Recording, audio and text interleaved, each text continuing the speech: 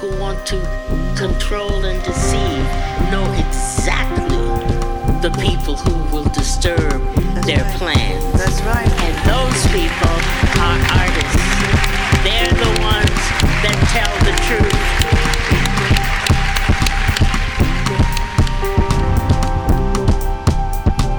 And it's something that the society has got to protect.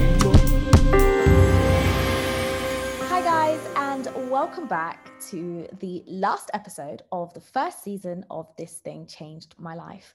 It has been absolutely incredible talking to different artists, different just wonderful people throughout this first year of the podcast, whether it was writers, poets, directors, producers, novelists, and just, you know, incredible people in the community. It has been a really wonderful opportunity for me to talk to these people about the things that I love, the things that have changed their lives, talking about arts, talking about culture, and talking about the passions that they have and how they impact the world. In this episode, I speak to a good friend of mine, Caleb Femi, and we talk all things literature, we talk all things poetry, and specifically we talk about his debut poetry collection called Pour that is currently out already. So when you listen to this, after you're done, like during, or even if you want to stop listening now and go on the Amazon, the Waterstones, the independent bookstores to go and buy his poetry collection, then please do. I read it and it was absolutely brilliant, and hopefully during our conversation you can really feel from myself and from Caleb just how important this piece of work is. So yeah, I would also just like to say thank you so much for listening to This Thing Changed My Life for our first season, and I really can't wait to come back and share with you other stories with other phenomenal heroes within our community. I'm going to take a nice Christmas break this December and hopefully be back in the new year, so look out on our socials. On Twitter, it's This Thing Pod. On Instagram, it's This Thing Changed My Life, where you'll get all the updates about the next season and all the guests that I have planned. I'm already working on it, guys. So I've already got people lined up for the new year, and the next year is going to be bigger, better, and even more incredible, with some soulful stories to tell you. So yeah, I mean, I can't wait for you to listen to this episode. So yeah, I'm just going to stop talking now and and let me and Caleb carry it away. So thank you for listening, and I hope you enjoy. I was like, oh, I get it. It's like a black man with a hoodie, but is he a black man? We don't see his face. We don't know the contents of his life. I was just moving mad in my head. I said, nah, Caleb, what is he coming to do? Wow, no, for real. I'm feeling humbled right now. You just serenaded. I don't know. Thank you, appreciate it. No, literally. I know you're a harsh critic as well. I'm a big harsh critic, especially when it comes to poetry. Yeah. But each one of these, I'm like, okay, I see why he did that. The ones that didn't hit me like others, I'm like, oh, this is important because of this one that comes next. You know what I mean? So whoever edited it, mwah. Amazing. Hi guys, I am joined by the amazing Caleb Femi, poet and director. Well, listen, we are co-hosting, so you should allow me to introduce yourself. Yeah. Hi everyone, my name is Caleb Femi. I'm a writer, director. Generally, I like to indulge in the arts. Let's go. Now, where is your podcast, please? I don't understand. The way you just came in, you were just like, I'm ready. I'm ready. Yeah, I'm ready. Short burst, though. I don't have a long enough attention span like you to keep it going. So you're saying that your podcast will be like 7 minutes long, like a mini series? 100%. 7 minutes long, and it will drop like once every 4 months. Oh, I see. A sporadic podcast. You don't know when it drops. But the people that know. Yeah. Love it. So, Caleb, how are you? How you doing? How's your week been? I'm doing well. Do you know what? I'm really, really like excited about the sudden change in the weather. Now I feel like my wardrobe is glowing. It's like coming alive. It's ready to like, show the world what they've been missing on. You get me? I'm ready to bring the fashion. I'm joking now. I'm good.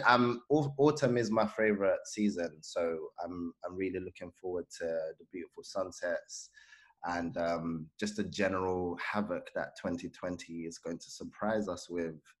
But yeah, it's been a good week. How have you been?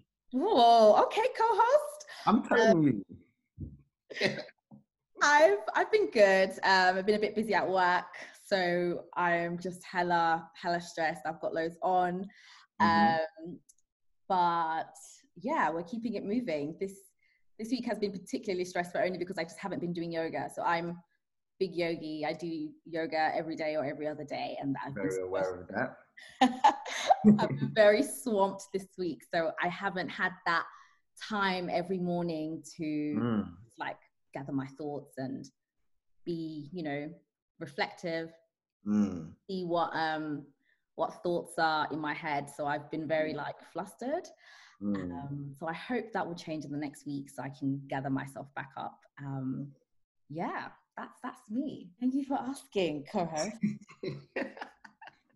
No one asks, innit? Always the one to ask, never the one to be asked. Honestly, I'm like, wow.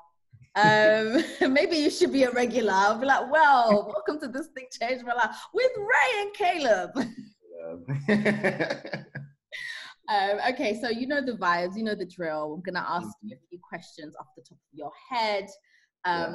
Answer with the first thing that has, that comes into your mind. So, first question, Caleb, who is the greatest artist of all time?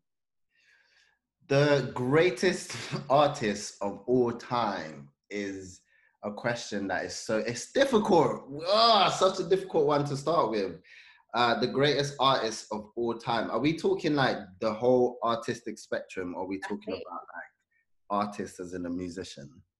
I'm talking about the whole spectrum. So if you could look through all the arts, gather them up, whether it's film, visuals, dance, music, theater, all of it, the person to you that is the greatest of all. That is impeccable. It executes every single time.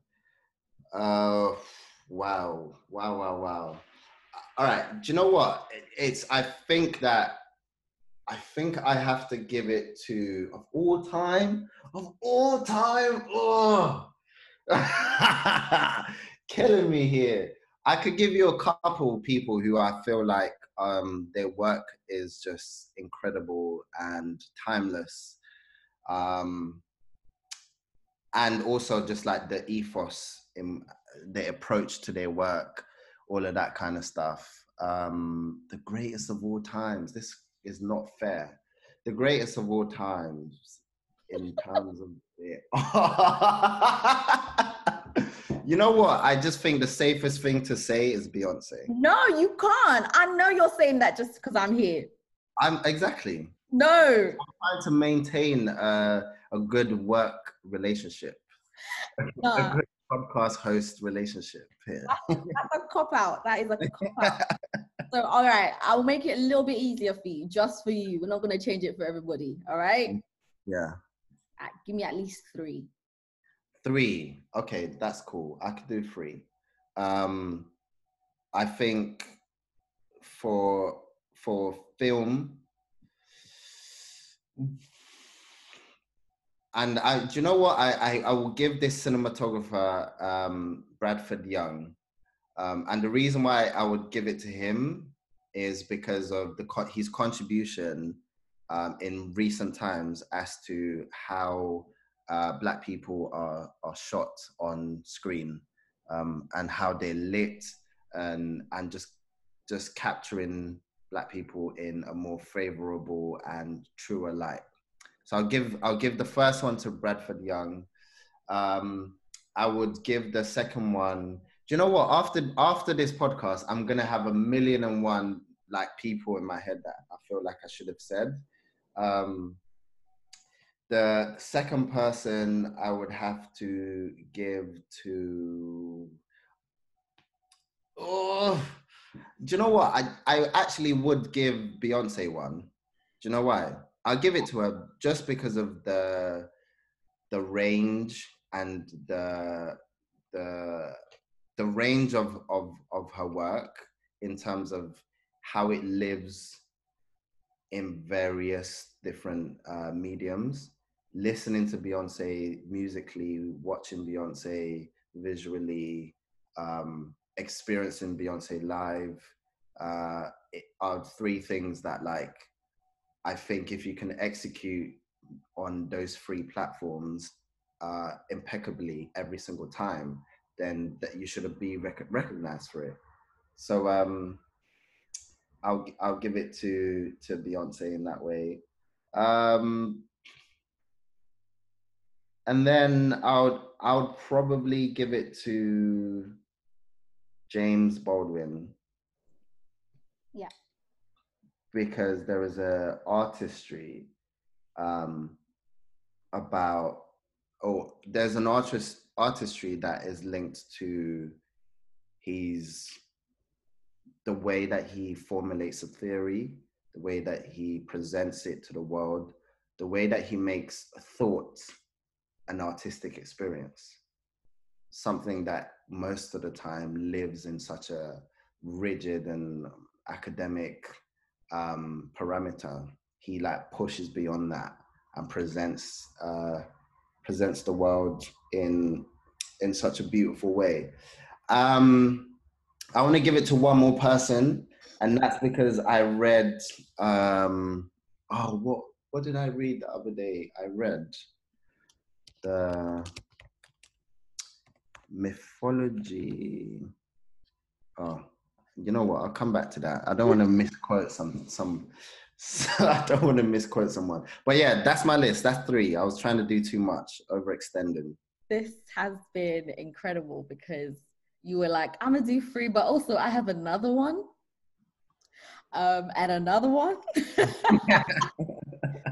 So cool. Bradford Young, Beyonce, James Baldwin. You know what? I actually have never gotten into the James Baldwin bag, and I think maybe I've missed the boat. I've only read one thing from James Baldwin, and his novel set in Paris with 2 men living together. They're definitely 2. Oh God, it's pretty big. I should know the name. You should know the name. Oh, this is terrible. Yeah.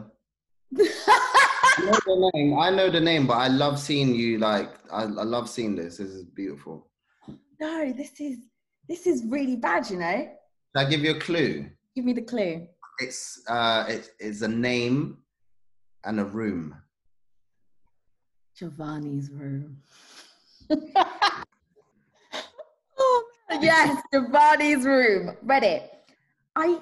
It was okay. It didn't do what people, when I listen to what people say when they talk about James Baldwin, there is this stirring inside them, and I've just never felt it. Yeah. But you see, I love that. I think that it's important for us to have in this generation, especially for us to have that, like, nonchalantness to people who have contributed so much to Black discourse, because it means that we have developed the conversation so far away that what they're saying is almost basic now. Do you know what I mean? And that is definitely no disrespect towards James Baldwin or any other amazing writer who have, like, both written on an academic and also on a, like, just fictional basis. But yeah, it's a testament that what you're saying is not hitting us as much as it is, because we've done Tumblr. We've gone through our Tumblr age, the Twitter age, Instagram age. Yeah. Perfect. Cool. Thank you for those 3. Next question. What to you was the perfect book? What to me was the perfect book? The perfect book. What was the perfect book that I really thought this book is okay? It's difficult. I don't want to. You know what? Say it with my chest. I read this book. I don't necessarily think it's the perfect book in terms of its execution. Or in terms of like how much it's done. I think it was the perfect book because it was one that was in terms of like discussions amongst men, it was one that like showed us a mirror, the truest mirror, and like said, this is what we are, this is who we are, this is how we look. And that was Junot Díaz's This Is How You Lose Her. I feel like in terms of, it's such a difficult one to talk about because of the content, the social content behind that, and his behavior. Do you know what I mean? That is inextricably linked to the book. So it's very, very difficult to like have this conversation without being very delicate about it and without reducing or like, you know, washing over that unfortunate and terrible reality that has contributed to the book being what it is. But I also think that in terms of men, on looking at who we are, what we do, how we think, how we behave, and what we are allowed to get away with, that book kind of summed it up and was quite, hate this word, brave, in the sense of it was actually doing what it was. It was, for the first time, I struggle a lot of the time, generally in literature, to really engage with discourse that has to do with like the toxic side of masculinity, that has to do with misogyny, misogynoir, all of that kind of stuff, because everyone is very surface level in their conversation. Everyone is very like, they toe the line, and no one wants to talk about the atrocities. No one wants to talk about the subtle everydayness that is part of this culture that is harmful to women. Do you know what I mean?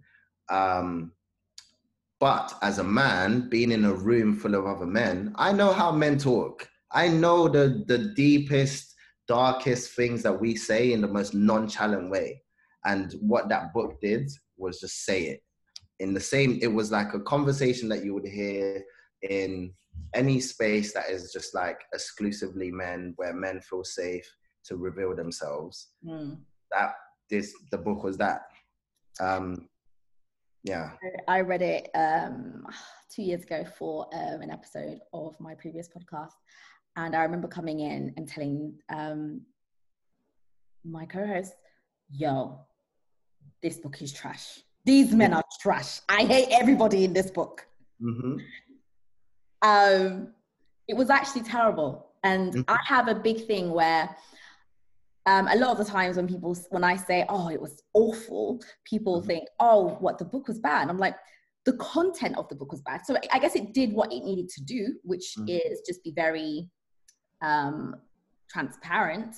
Yeah. But that level of transparency absolutely like deterred my spirit, and it just made me recoil. And I just went, wow. Because there was no sort of redemptive qualities. Absolutely. It just didn't hit. And I was like, huh? And to add to that as well, I feel like more than anything, the most disappointing, the biggest failure of that book. So in one way, I think it was needed to. It was a book that I feel like men generally, or just anyone who identifies with the more masculine side of themselves, should sit in a room and discuss how do we then move forward. So this book never needs to be written again, or this is no longer a reality. Do you know what I mean? And I think that sometimes that's what books should do. They should like create a space or invite a question where we then seek to improve our lives, because this is a version of life that we don't want to live anymore. So when the book came out and it got like congratulated or it got slated or all the various reactions, it was such a shame that nothing went forward to, like, men weren't coming together and be like, yo, let's talk about this, because this is very true. There's nothing in this book that is exaggerated. If anything, it's been like softened a bit, diluted a bit. All right, let's talk and let's figure this out. But obviously the way that patriarchy works, the way that men, and including me, is that we're not obligated to hold ourselves accountable, to change, to do anything, because the world supports our actions and it supports the way that we think anyway. So in one way, what I really like, I read it once and I've never read it again, but in one way, it's a book that like, I know you said the perfect book it's not the perfect book in terms of how it's written, but it could have been the perfect book for demonstrative change. Yeah. It failed in that way, but it's not its fault that it failed in that way. It's our fault. It's me and Eric and Jonathan and whatever that man is, whatever that person is. Do you know what I mean? It's the rest of our faults.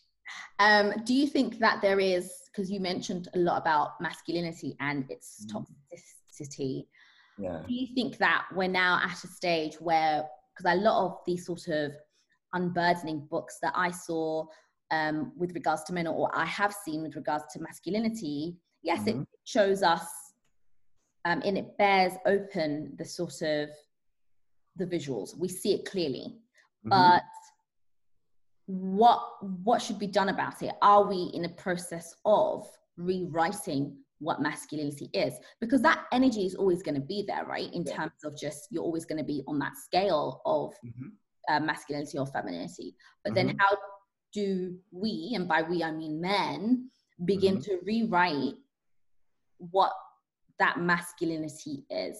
Do you know what I mean? How do you guys go about doing that? Well, I think first of all, we have to recognize all the various pillars that are upheld, both like, you know, in terms of a gender discussion, that how this gender and how masculinity generally benefits in all the various sectors of our society. I think that understanding is needed first, because most men are blind to that, or most men choose to like not acknowledge that. So we need to acknowledge that this is the state of the world and this is what is benefiting us. And then we need to, because we are the ones who have that privilege, who have that power, then like start putting in things into place in order to fix that, but also like doing it in conjunction with people who suffer from that power dynamic. Do you know what I mean? So people who are more on the feminine side of the spectrum. Do you know what I mean? Anyone who doesn't benefit from being a straight male, as it were. Do you know what I mean? So I think that is something that needs to be done. But also, do you know what it is? Not doing it straight, not doing it like, doing it in a way that doesn't require labor from an excessive labor from that other section. Do you know what I mean? Doing it in a way where a word is enough for the wise, like tell us, but you don't actually need to come on the journey of like repairing society with us. Do you know what I mean? Just point to what needs to be done, and then a discussion later on needs to be had at how do we then all live together where this isn't even a thing. Do you know what I mean? Where femininity and masculinity is embraced in every single person, regardless of their gender, sex, whatever. We recognize that men have feminine energy and masculine energy, and same with women, and same with anybody else. Do you know what I mean? And when we start embracing that, then life just gets better for all of us, you know? I mean, finally, penultimate question, actually. The motto or maxim that you live by? By the way, guys, I'm really not happy with the questions, the answers, sorry. I'm not happy with my answers. I'm going to go back and I'm going to like end up, when this gets tweeted, I'm going to like have a new list of the perfect book, the perfect artist, all of that kind of stuff. All of this is just deer in the headlights stuff, guys. I'm really, really, if anyone was like disappointed with any of my answers, yeah, man, I'm sorry about First that. of all, deer in the headlights you is the real you. It's in that moment. That's what I'm trying to capture here. I refute that. Deer in the headlight me is not me. It has to be. It's the instinctive me. And that me doesn't know anything. That me is just pure chaos. And that's what we love here. We love a bit of chaos. That's exactly what I want. I want to strip all of that, make it sound pretty nonsense. Let's just get to the core, yeah? All right, so yeah, I just want to know do you have a motto or a maxim or anything that you live by that you would like to share? It is what it is. It is what it is? I have a few, actually. It is what it is just one that has just been infused into my membrane by Twitter and social media. And then charge it to the game is one that is like coming. Wait. It's like going to be the new leader. Wait, charge it to the game. So stop, you need to stop that. So first of all, the first time somebody told me that to charge it to the game, when I found myself in a romantic entanglement and it was a massive L. Yeah. And there was a good friend of mine was like, Ray, you have to just charge it to the game. And Caleb, I turned around and I said, can you sit down and explain to me what this game is? Because I don't know what the game is. But you know what? We didn't even need to explain it, because as I got older, as I got much older and much more, experienced, just dealing with people, I instinctively inside, I was like, I know what the game is. Yeah. But I actually really love that phrase. Charge it to the game. Yeah. It's all in the same vein as We Move, isn't it? I don't know, because We Move is a bit different to me. We Move is very broad in that it's any sort of thing that brings you down, something that maybe gives you stress, or it can even be, like I've seen it used in a variety of contexts, like, yo, we move, let's go. Do you know what I mean? And it's quite broad, but charge it to the game is particular, especially when you're dealing with like romantics and romance, or just like, interpersonal relationships. And that's why I think it's just sweet. Yeah, I agree. You know what? I definitely agree. Charge it to the game is definitely along specific topics. So that's one. But usually generally when I'm tired, when I'm just exhausted, there's this it's cringe, super, super cringe and very corny. And I hope that, people can embrace this side of me as well, because I'm very super corny and super cringe. So there's a film called The Grey with that white man that wants to walk around hitting black people with weapons. Do you remember the Liam Neeson guy? Yeah. But in it, he's like stuck in the middle of, I don't know what he's doing, but he's in like Iceland. He's like in the middle of snow. And there's like this wolf that has like a particular particular taste for the delicacy of a white man's flesh. So he's in the middle of this like expanse somewhere in the middle of nowhere, and there's one massive wolf that just wants him for lunch.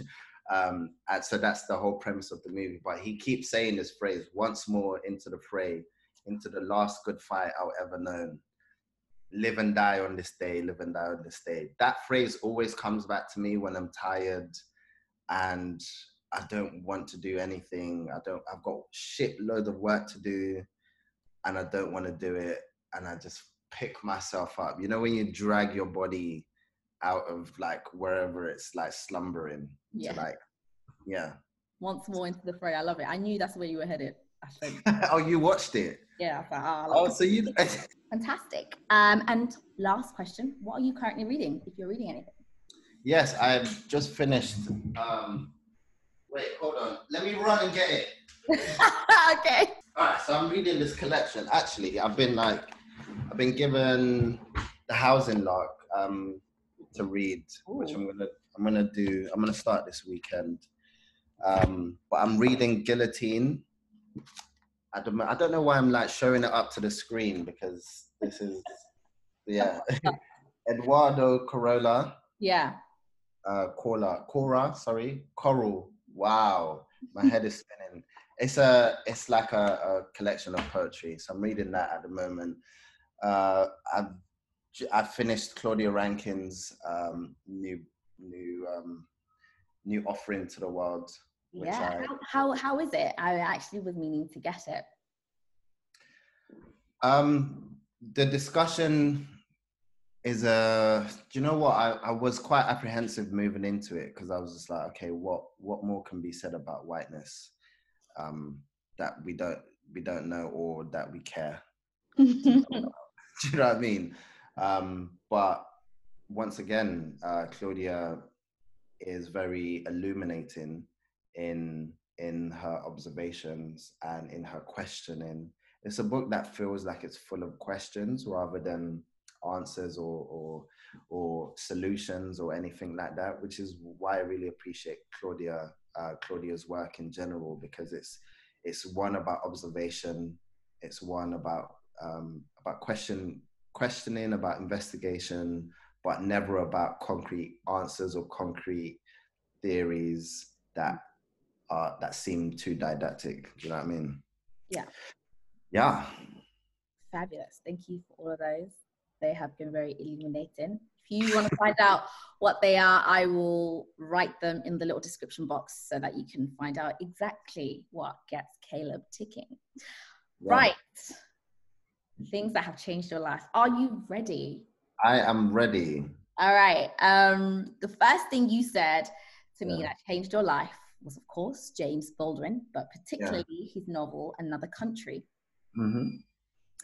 I want to know why. When did you first read it? How did you feel when you read it? And what lasting impact has it given you? Right. So I read Another Country loosely in sixth form. I just read it.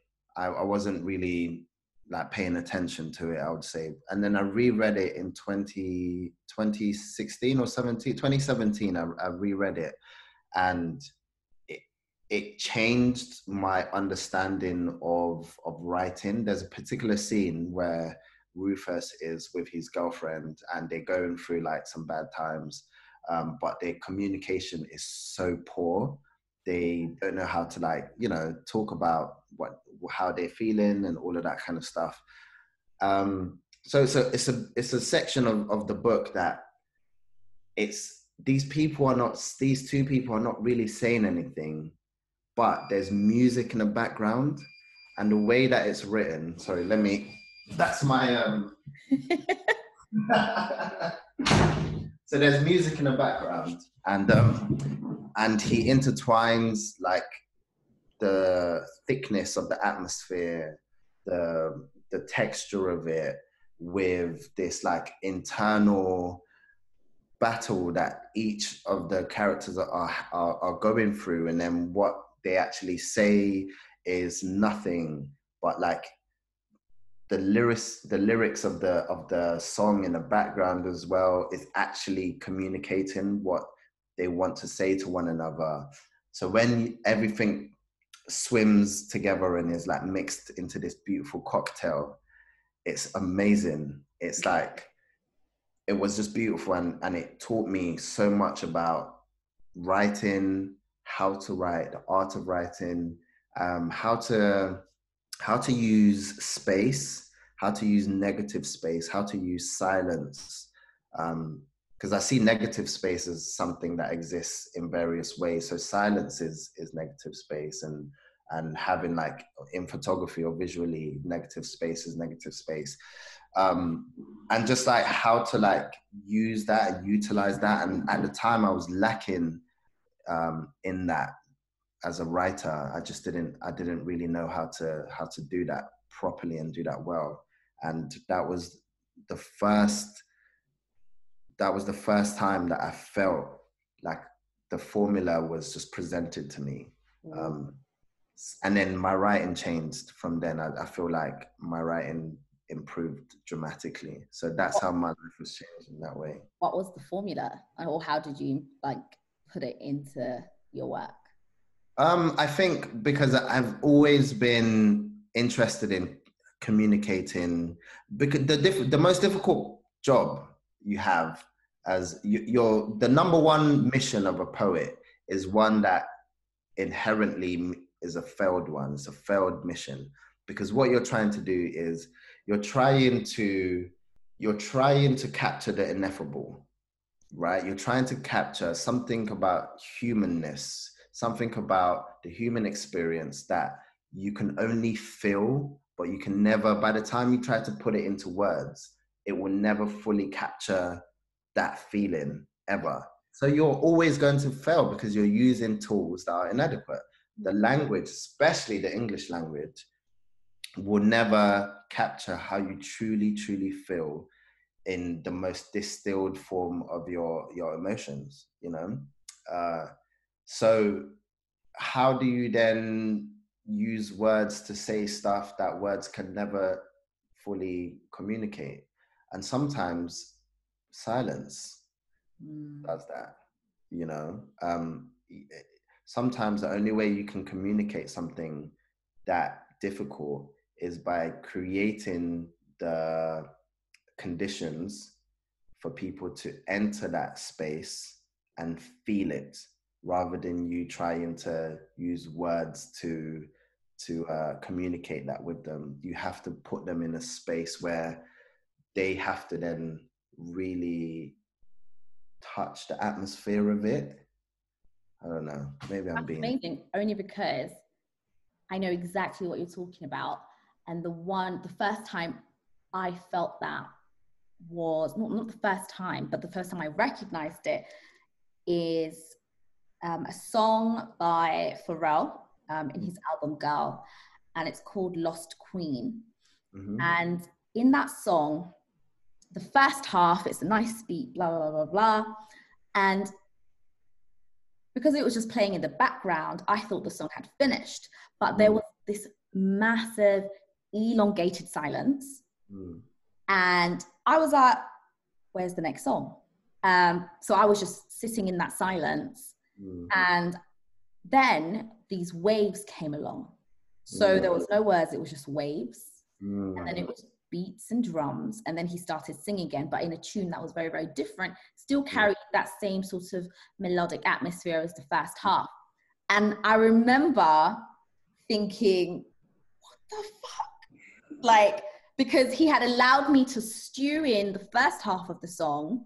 And when the waves came, I always have this thing with like just, you know, natural sounds of the earth, whether it's waves, storms, rain. I love rain on like steel, you know, roofs and tin roofs and all of that. He really was able to use that and literally transported me from Walthamstow to Zanzibar, being a 5-year-old kid, dad taking me to the sea, to the beach every Sunday. And I was like, whoa, how did you do that? And you didn't do anything, really.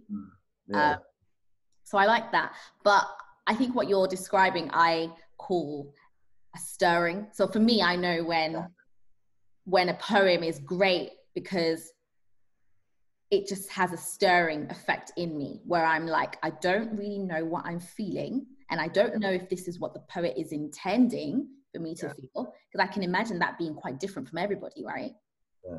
But I feel a sort of stirring and a sort of heat building up, and I'm like, oh shit, something is happening. I don't know what it is. So yeah, you know what? It's hard, but from what I read in Pour, I definitely think that you're able to execute it really well. So whatever it is that this book did to you. Thank you. Gracias. Fantastic. Stirring. I like that. I'm gonna take that if you allow me to. Sure, like whatever the sales that you get for your next book, if I see that word, I'm coming for you. I just hope you know. I'll be like, all right, I don't know if it's Penguin, y'all run me my check. But just to give context, Another Country is a James Baldwin novel set in the 1950s, and it follows sort of the tragic life of Rufus Scott, who is a jazz drummer. I'm not going to spoil it, but definitely read it. It is an amazing novel that covers loads of sort of taboo issues of sexuality, love, and music as well, actually. So Another Country. The second thing that you said changed your life was a poem by T.S. Eliot called The Love Song of J. Alfred Prufrock. Pronounced that right. What did this poem do to you? It's a beautiful poem, by the way. Yeah, so I read this poem. I think this poem was probably my first proper introduction, my first willing introduction to poetry. Reading it, there was a stirring. Trademark. There was a stirring in me that lasted the entire week that I read that poem, and I kept revisiting it. And the reason why is because although I wasn't keyed into, I think, I was probably about 17, I think. Not necessarily keyed into like the context of who T.S. Eliot is, or what he's talking about, or not what he's talking about, but who he's talking about, the context behind it, or anything like that. But there was something about capturing the lives of what seemed like everyday people, everyday working class people. And at this point, I was starved of reading Black writers, Black poets. Unfortunately, I usually hang my head in shame because I'm like, oh, I didn't read like Black poets until I was like, I don't know, in like just before uni. I'm hanging my head in shame. But I grew up in Peckham, and like I wasn't trying to focus on literature and all of that. I was into the pharmaceutical business. So T.S. Eliot was more of just like unintentional like meeting, but nonetheless, poetry is poetry, innit? It stirred something in me, and I paid attention to poetry since then. I was interested in this, like in the capturing of everyday people, and I wanted to apply that to myself. I wanted to capture the life and times and moments of the people around me. What reading T.S. Eliot did was, even reading the whole of Wasteland, which this poem like led me into doing, was just the similarities of the everyday working class person in Britain. I mean, obviously this is very white in its gaze and who it's talking about, but being working class and feeling like one of the humble people that T.S. Eliot was talking about, I felt like this was a place that I saw elements of myself in it. It was definitely too white, but on a class level, it spoke to me. And also it encouraged me to want to go and look for writers who are talking about being Black and working class in Britain. Sweet. The next thing I actually have been playing this morning, very hard to get a hold of because it's not on Apple Music or Spotify, is Frank Ocean's Nostalgia Ultra. Yeah, man. Talk to me. Tumblr days when them days. I don't know if you caught the Tumblr, that little 20, like 2000 and between, what was it? 2000 and, to me anyway, it was like between 2009 and like 2013. There was like, that was my Tumblr sort of age. And yeah, and there was just like a whole movement. Listening to this tape was just blew my mind, just in the talent, the way that he's able to capture sorrow and heartbreak and still make it feel fly, and still the simultaneous like feeling of elation and heartbreak is something that he captures so well. And it also made me pay attention to his pen game. Obviously, not all the songs are his, but the ones that were his felt very poetic in nature. And obviously, I'm very drawn to that. I think that Frank Ocean is a phenomenal writer. I regard him as a poet. When I read his work, it feels like poetry, especially Blonde. Reading Blonde is a great experience. And also he had Tumblr as well. I used to follow Frank Ocean on Tumblr, and he used to like do his Sad Boy Hours posts, which I appreciated at the time. I wasn't heartbroken, but it was very voyeuristic. Like I was just living vicariously through the internet to all these heartbroken like people who looked cool at the same time. You know, you're very susceptible at that age. I really wanted to have my heart broken until I had my heart broken. And I remembered that this is not a nice place to be in. That's why you make so much good work, because it's the best of art. I don't know what it is, but I just know that I've only been heartbroken twice, and it's never happening again by God's grace. I'm so funny. Like in heartbreak, I crack the best jokes. My most incredible material comes out. Like everything is funny. Everybody is laughing. I become like the best stand-up comedian. Yeah. It's incredible. Yeah. Nah, it's character building. It's definitely character building, but up to a certain point, I feel like sometimes it's just unnecessary. I agree, which is why I say, like, I mean, you have to get your heart broken once pre-25, maybe when you're a teen. You know what? I would recommend a teenage heartbreak. Yes. Recommend that. I had that, and that fortified my foundations. I was ready to go into the game and just like know that, you know, it is what it is. Charge it to the game. You know, like for real, this is an arena where you can really flatline, you know. So pay attention to how you're moving. How many? So you've been heartbroken twice. So had a teenage heartbreak, but it wasn't really a heartbreak. It was more so like an unrequited like longing. Obviously, I grew up Islamic, so like I couldn't really, I could have dated in secret, but I was a real good girl back then.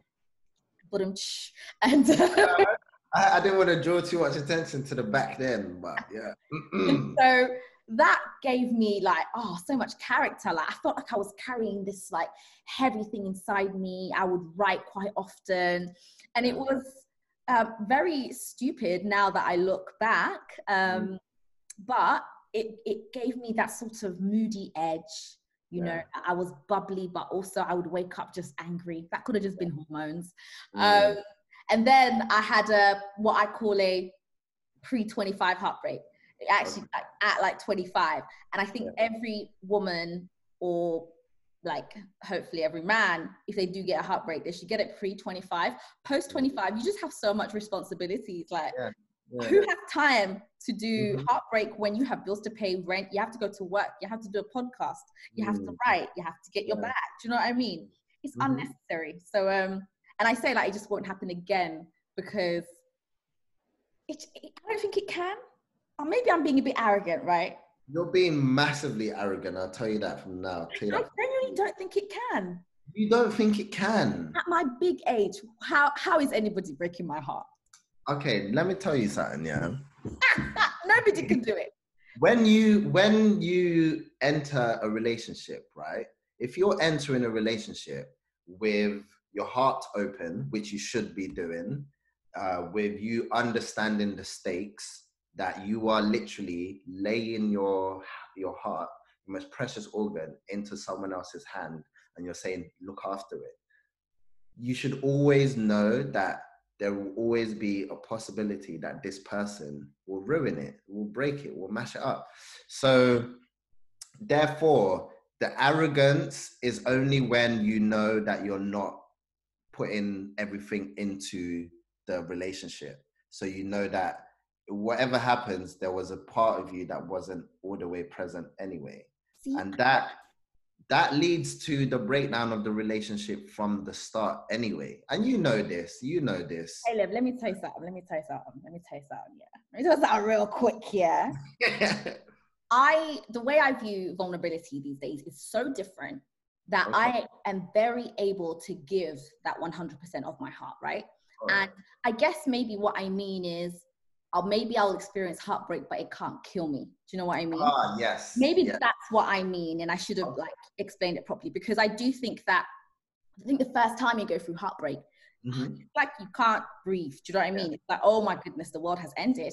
But I think I'm at a mature stage in life where it's like, I can definitely give my heart, or I don't really call it giving my heart, because it's just, you know, share. I like the word share. That's right.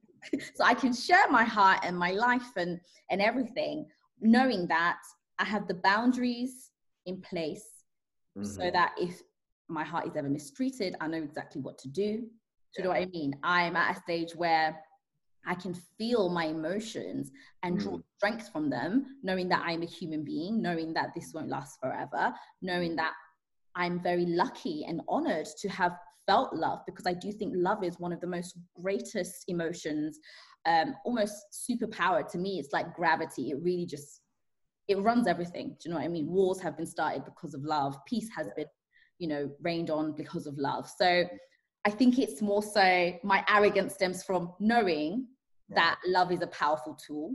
Yeah. Whether it's at a peaceful time or in times of, you know, anxiety, or issues, and just, I don't know, I just feel very like at peace, like, okay, so I'm heartbroken, cool, life will go on. Virtual high five, and long may that live. I think I celebrate the arrogance to it, and also I partake in that, because putting it in that way, that's how I feel as well. I definitely have in the course of my life learned that there are ways in which to look after yourself, set boundaries in place, have a better understanding who I am, what I want, my intentionality around things. So whenever things go wrong, I'm able to recover. I'm able to still retain and appreciate the value that I have in myself, and keep optimism, hope, and kindness alive, to move forward and find someone else maybe. Yeah, I mean, I think I remember watching the I think Lauren London and at the funeral, and when she said, you can't like own someone, no, you can't like possess somebody, you can only experience them.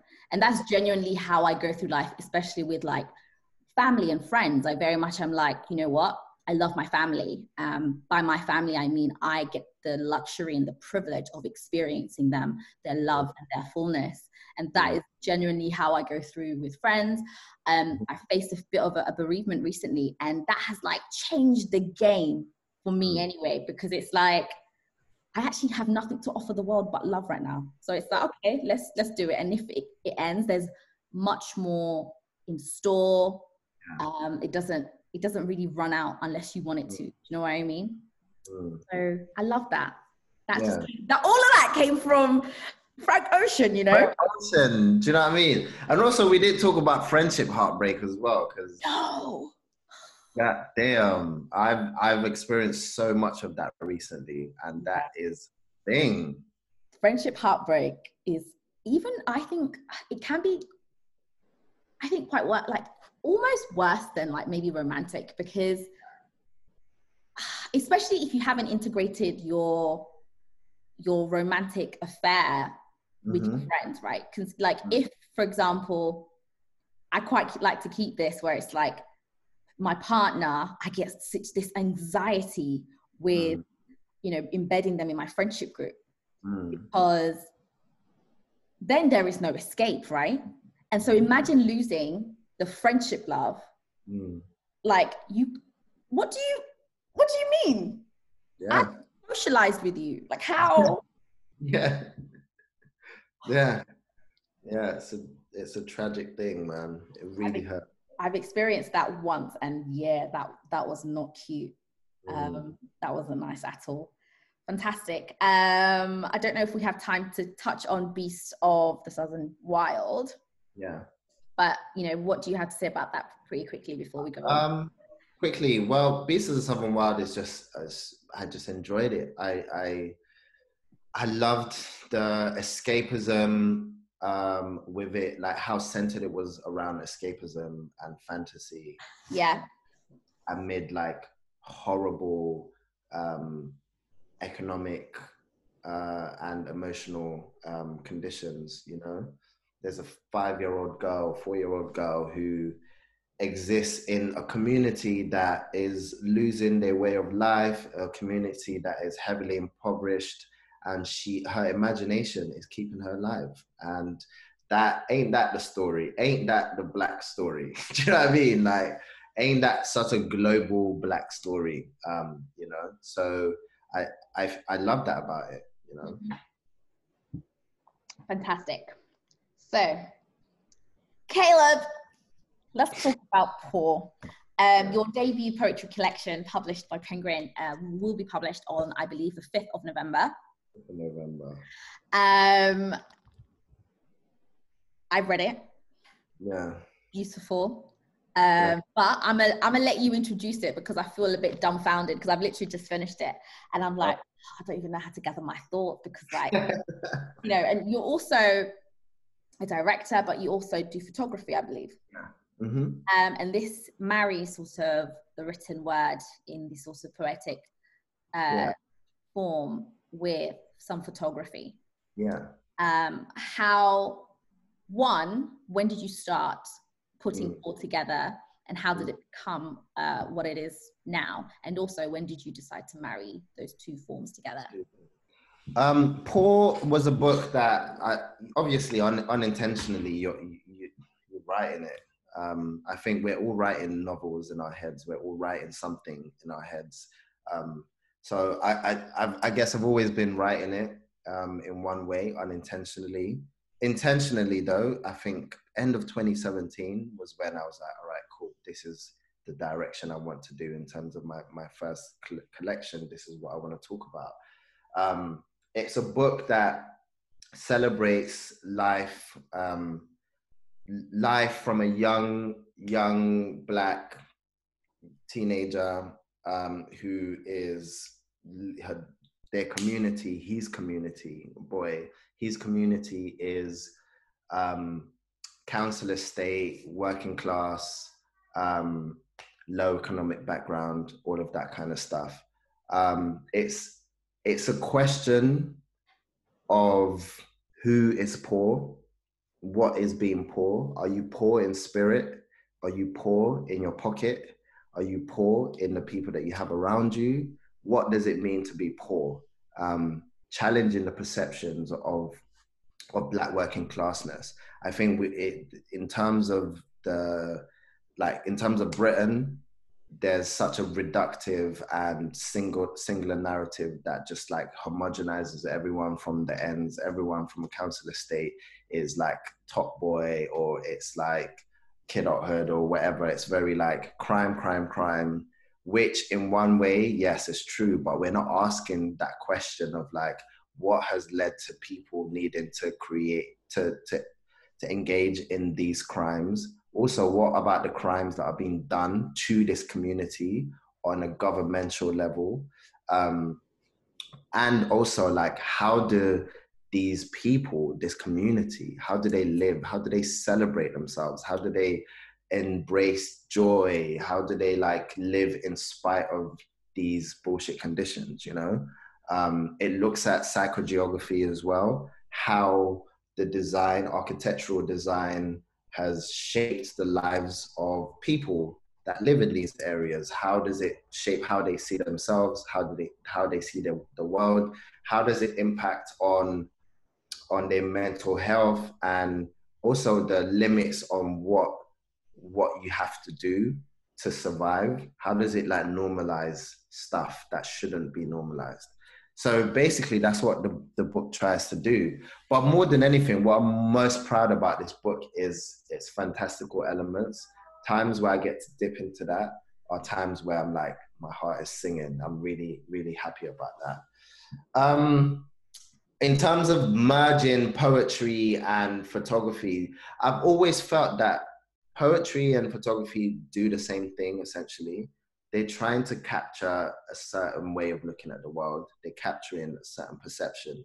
They're trying to always shift whoever's looking at the painting or reading the poem, trying to shift what you think you know about the subject matter and what you think you know about yourself simultaneously.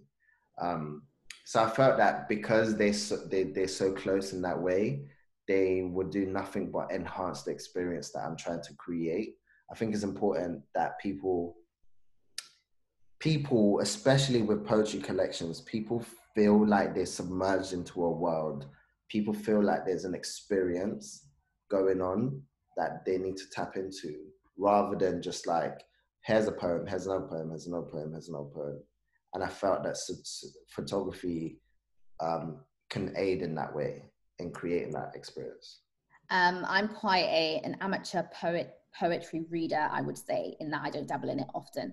But I've realized that this is something that I couldn't even read, as in I couldn't just open a page and read it. I could have done that, but I really enjoyed reading it chronologically.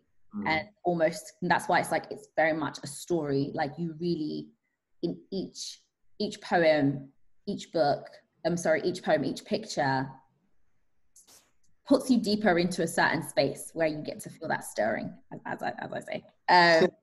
So I really loved it. And I loved how, when you say the fantastical elements, I thought that your creativity in that way was phenomenal. There was a poem where it was like a play, and the characters were CCTV cameras, which I have actually never seen before.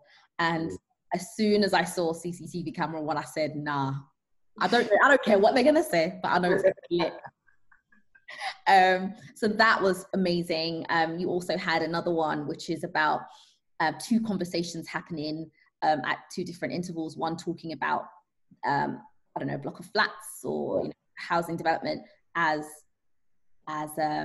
what is it? As a resident, and the other one talking about it as a designer. Yeah. And you did quite a few of those, and I thought that was phenomenal. Where did you get that idea from? I always think there's a disconnect between people who are building stuff and people who have to use the stuff that's been built. So like everyone, when I'm super into interior design, super into architecture, that's my bag. And I always like watch these people, these often middle-class white people, talking about the functional intention behind the designs.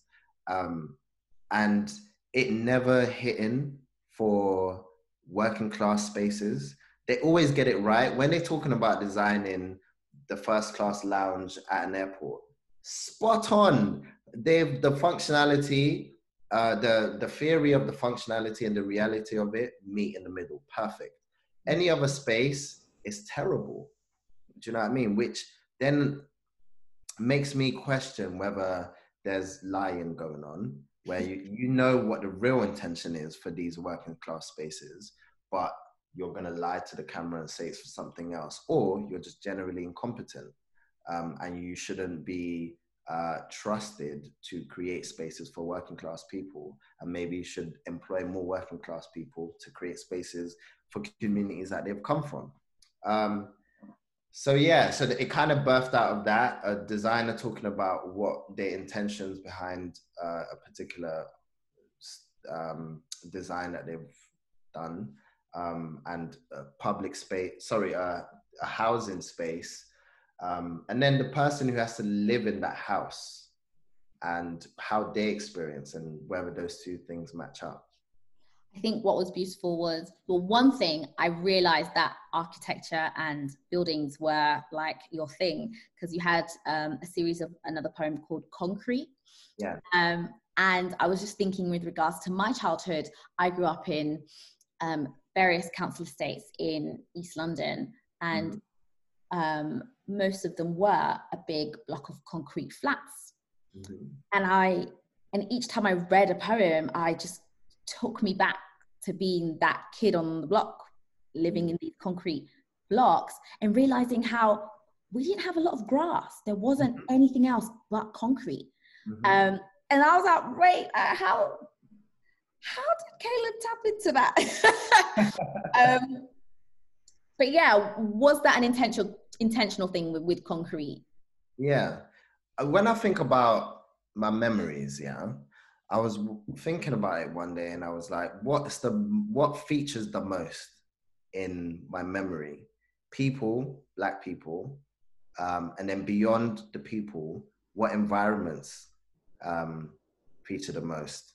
And it was what it was. Okay, cool. What material is used to build those environments? And it was concrete.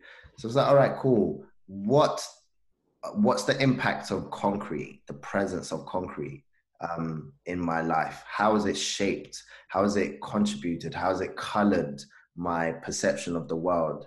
The lack of greenery, the lack of forestry. There's something divine, like on a scientific level, down to a scientific, there's something divine about nature in terms of trees and greenery, all of that.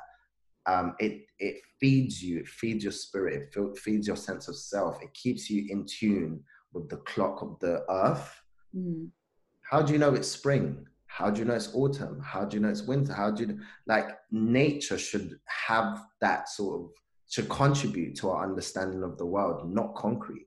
Concrete shouldn't be the majority of things that we see. That's just my little side critique.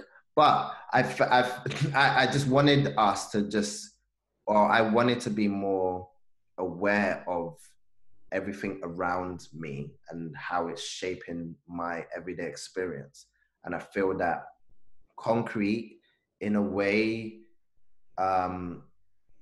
it never allowed me to truly appreciate or tap into the sublimeness of nature.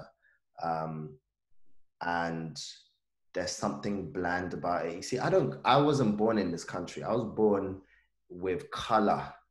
I was born with vibrancy. And I think that when you then move into such a grayscale environment, it really does something to you. It does something to your imagination as well when you're a young kid. So it's all centered around that, really. I mean, yeah.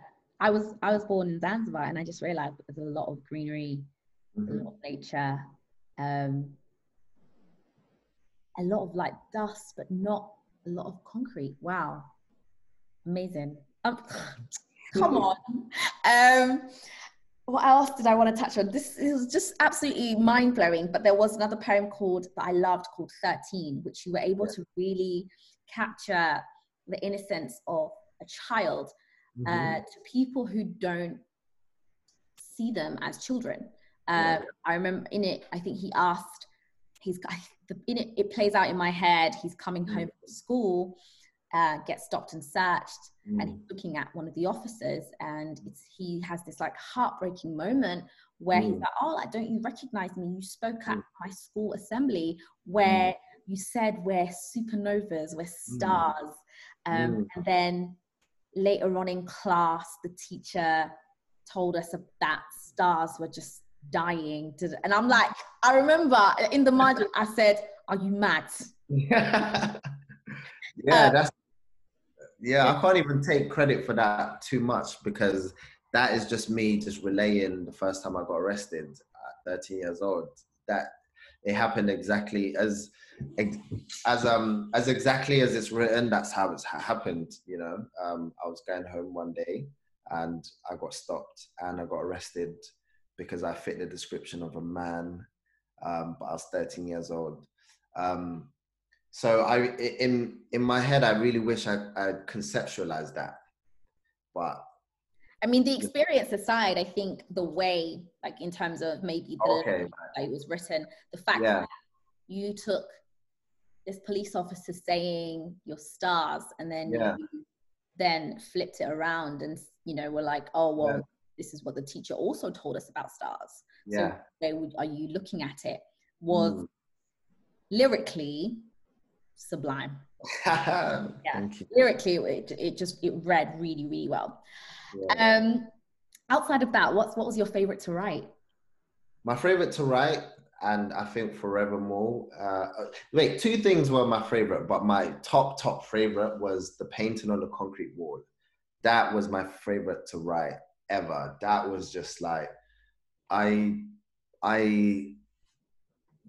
to tell that story. I've always wanted to tell that story, and to tell that story was just made me so happy, made me so like proud. I think the heart of the book is that poem.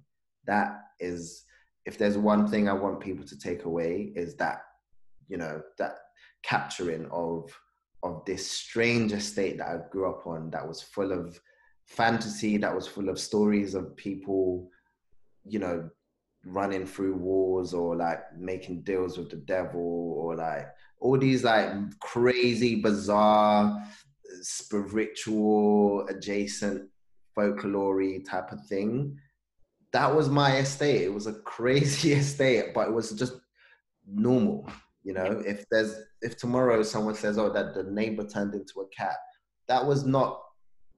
That wasn't a story. That wasn't figurative. That was like, I would see the neighbor, I'll be in a lift with the same neighbor, and I'll be like, wow, you can turn into a cat. I want to turn into a cat. Do you know what I mean? What I loved about the painting on the concrete wall was that it was like somebody is sitting down telling you the story. And in doing so, it gave it a sort of mythical, sort of, you know, folklore kind of vibe.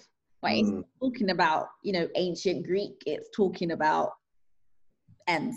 Yeah. And that, I don't even know how you did it, because that's so much part of our culture, isn't it, though? Exactly, In our Africanness, like that is normal. This is part of it, you know. We tell stories, and we tell stories in a very folklore way, you know. What was the other one? I really enjoyed writing.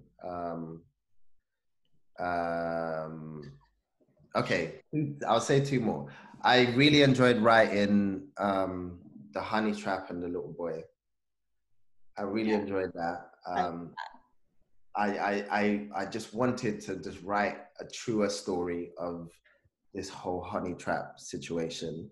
I have always felt that, like, if you come from that life, then you always know that the people who take the blame is usually the woman, or usually the girl, and that's who gets victimized, but often than not, that is someone who incidentally is connected to a story about arrogance, a story about carelessness, and a story about issues between boys. Mm-hmm. But the biggest person who gets crucified is the girl. So I really enjoyed telling that story. But the Book of the Generations of Peckham Boys, that whole section, that whole sequence, I enjoyed writing that. I wrote that in like an hour, less than like half an hour. Just like smashed that out. It just poured out of me one day, and I really like that. Fantastic. In terms of how you write, I always ask, are you a sporadic, as you say, you just sit and you're like, well, let all of this creative genius spill out of me, or are you more of a measured? Are you, you have the scene in your head, you plan it out, you know that this is how it's going to flow. Where do you lie on that spectrum? In terms of poetry, I write, I sit down, I know what I want to talk about. I don't plan it, but I know sort of the subject matter, and I write a lot of the time. That's like me 60 to 70% of the time. Sometimes I sit down and write what my heart just needs to write. But in terms of novels and everything else, it's planned. I stew in it, I marinate in everything, and I plan out, okay, this is what's happening, and I write that out in that way. I'm still not all the way confident in that sort of form of writing yet. So I'm like tippy-toeing, meticulous about it. In terms of just like the whole collection, when people read this, what do you want them to take away from Paul? See, with this, I want them to take away a better awareness of design, of the environment, the built-up environment. I want them to take from this entertainment and joy in like the parts of it that are championing that. I really want them to like embrace that and be like, yo, that was sick, I love this thing, or I love that thing. And so I wanted them to take that in, but also I want them to like, I want the men, there's some poems in it where like it specifically like chirps, for example, like that. I want the male readers of this book to really look at the discourse and engage with it and use it as a way to like think about how we do better moving forward. And then, generally I